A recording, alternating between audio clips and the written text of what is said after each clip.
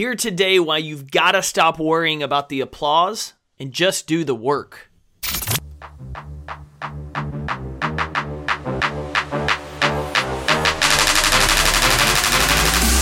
Every day is a competition against your pride, comfort zone, fear, complacency, snooze alarms, bad habits, bad relationships, and more.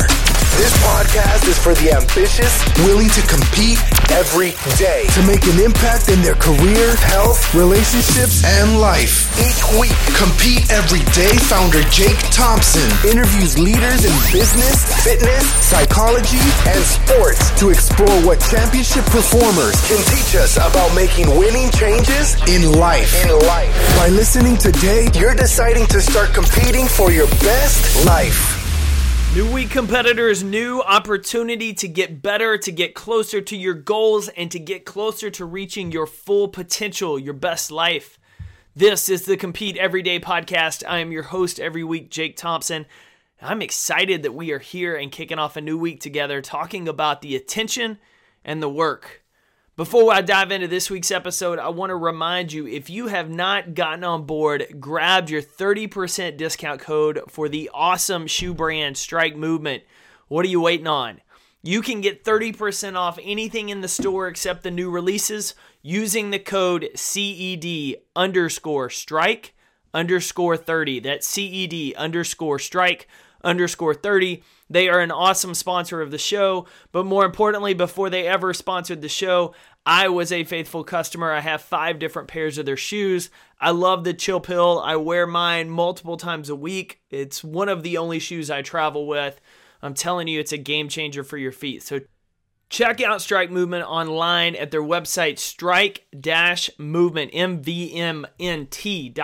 That's strike-MVMNT.com.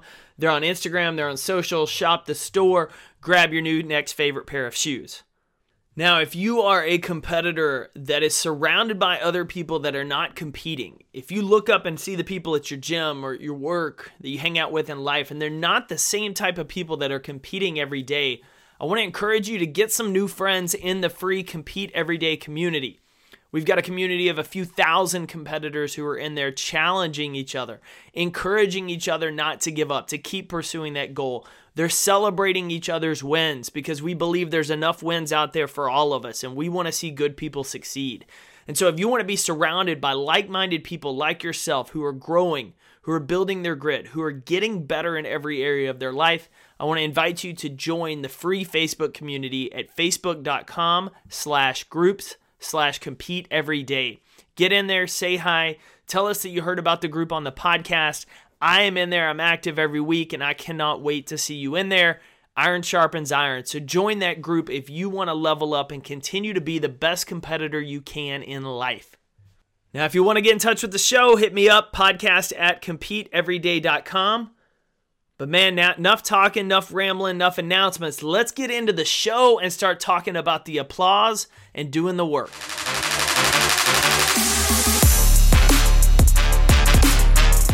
So about a week and a half ago, I took my wife to see Michael Bublé in concert. Most of you probably know who he is, but if you don't, he is a Canadian singer that sings a lot of the classics. Think the Rat Pack, Frank Sinatra, Dean, all of the classics. That is like Bublé's style. And then he mixes in some pop, adult contemporary hits that he's created himself. He's been fantastic. I've seen him before years ago. He's an incredible entertainer. He talks throughout the show almost like you would see way back in the day, where it's not just song after song after song, but he talks about his story and his life and the inspirations for the songs and just entertains the guests. It's a full evening of entertainment. One of the things Michael pointed out during the show is that he started singing in bars and clubs when no one knew who he was, when no one was paying attention to him. And so I started doing some research on his story. And sure enough, when Michael was 16, his grandfather that had introduced him to all these classics in music got him a job singing at a bar, a nightclub there in Canada. And it's, as Michael points out, it's not one of the bars where you go in and you go to hear someone sing. You're there to get drunk and to meet people. You're there to have a drink and take someone home. And so Michael's on the stage singing. He's got an incredible voice, but He's singing to people that could not care if he was on the stage or not. He was not the priority.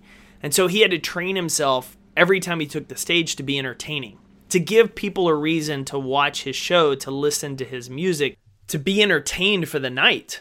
And so Michael continued to work his craft. He sang in malls. Now, when you're in the mall, you're there to shop. You're not there to listen to someone sing. And so in the same setting as Michael had done in the bars, he had to improve his entertainment factor. He had to improve how he engaged fans, how he interacted with the crowd, not only how good could he sing, but how good could he perform? Could he entertain? In settings where people weren't there to watch you perform. So if you were able to capture their attention, you were doing a great job because you were able to pull them away from what they were there to do and instead enjoy your music. Years later, he obviously struck it big on a reality show, ended up growing and building his career into now one of the best singers in the world. But he started by spending 10 years working his craft consistently, getting better when no one was watching him. He was not getting the applause. He was not getting the attention that he gets now. I mean, now he sells out arenas, but then he wasn't selling tickets to a bar. They were there to get drunk and find someone to go home with. Yet Bublé found a way to entertain them and to continue getting better at entertaining them. And listening to his story made me start thinking about all of our journeys and how today we're so often in a rush to get the applause. Like, we want the attention, we want the reward, we want the applause. As a speaker, I can't help but from day one want my first speech to be in a sold-out arena. But you know the problem with that is I'm not ready for that sold-out arena. That problem with you wanting your goal right at this moment on day one, the first day you're getting after it, is that you're not ready for it. You see, if I'd gotten in a sold-out arena for my very first speaking opportunity, if I'd never spoken in front of people before, if I'd never given a keynote in front of an audience, and suddenly I'm in an arena years ago, and that's my first talk, it's not going to go as well as it could. It's probably going to just go okay. And just going okay in that moment on that stage most likely results in me not getting that stage again for a long, long, long time. You know, we want to be the Tony Robbins, but we're not ready for that moment. We want to be on the competition floor, crushing everybody, but we're not there yet. And so if we go too soon, before we've built our craft, before we've gotten better, before we've done the work, then we're going to crash and burn. And if we somehow don't, we probably move ourselves farther backwards than we do advance. It's a tough concept for a lot of us because we want the moment, we want the win now, when what we really need is to do the work, to embrace the process, to compete every day for that goal. If I'm going to use the speaking example of the arena, like, my eyes are still on that arena. And I'm a hell of a lot closer being able to crush that arena than I was when I first started my career. Because I've given speeches, lots of speeches to companies, to conferences, to teams. I've rehearsed hours upon hours upon hours. Someone may see me on a stage for 1 hour giving a keynote, but what they didn't see is probably the 30 hours leading up to that rehearsing just that one keynote, or the 60 to the 100 hours of preparing the content, then practicing the keynote. Over and over and over and over again. Sitting in my office, walking around my living room, giving my talk to my dogs, reacting, practicing at a school in front of a team, giving it to this company and then that company, and then on the stage at this conference. See, it's those little opportunities that, as I shared with someone the other day, the more I give the talk, the better it feels because the more it's in my bones. I can have fun with it. I take more risk with my personality. I have more fun up there. My first talk, I'm a little more timid. I'm a little bit unsure of the content. I'm not quite know if I'm ready for this. Now, man, it's just let it rip. Let's have some fun. That's what the great ones do. They've done it so many times. Bublé is such a fantastic entertainer when he sells out an arena because he did it for a decade when no one could care if he was there or not. He was building his craft. He didn't have the attention of the moment on him. Nobody was there to see him. But then they found themselves entertained by him. And so when you're looking at your goal this week and where you're trying to go, I know it can be frustrating that you are not where you want to be yet. you're not at that spot in your career. Perhaps you're not in that spot relationally or with your life of where you thought you were going to be. If I ask you 5 or 10 years ago, where are you going to be now? Perhaps it's not where you thought it was going to be. And I know from experience how aggravating and how frustrating that can be. But what that presents to you is an opportunity. A question to ask yourself every day of how can I get better at this skill, at this craft? How can I be better today than yesterday? And then doing the thing that makes you better, doing the work, taking the action. A lot of people will complain that they are not where they are today, where they thought they would be. They're not in the position they wanted to be. But the problem is all they do is talk about it. They don't actually go out and do the work to get better. They just complain. But not competitors. And I know not you. So if you're not where you want to be today, embrace that opportunity as a moment to get better. A moment to improve your skill. Whatever that skill may be, speaking, writing, leading, working, running a business, starting a business, design, photography, lifting. I don't care what that role is, whatever that has that passion for you, wherever you're trying to pursue betterment in. Don't be frustrated that you're not where you want to be yet. And instead, view it as an opportunity to take advantage of, to get better.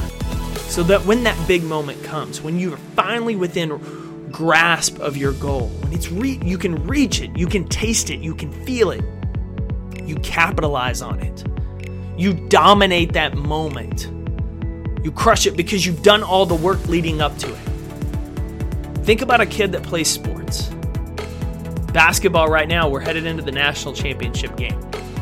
There's college kids on this court that have waited for this moment. They've dreamed about this moment. They've wanted to be here in the moment of the national championship game. But 10 years ago, they just as badly wanted to be in the Final Four in that championship game. But if you put them on the court 10 years ago, they'd have folded. One, they weren't old. They were young. They were kids. They weren't as developed physically, mentally. They hadn't grown into the type of player that could play in the national championship game yet. And so if you'd put them 10 years ago when they were 10 to 12 years old, you laugh about it. Because a 12-year-old on the court of the national championship game stands out. They don't belong there yet, like a 20 or 21-year-old does. But it's the same thing with our lives. 10 years old, we don't deserve to get on that national championship court yet. But if we spent the next 10 to 12 years getting better, improving our game, improving our skills, our passing, our shooting, our mindset, our strength, our toughness, then hell yeah, we deserve on that court. And we're ready to seize the moment when we get there. So whatever you're working on this week, don't get frustrated. Just focus on what you can do today to improve your skill, improve your craft, improve your offering. Get better. The opportunity will get here soon enough, but you've got to make sure you're ready to seize it when it does. And the only way you're going to seize it when it gets there is if you compete every day until then. So make it a strong week. Compete every day. And become the person capable of not only getting to the moment, but owning it once you get there.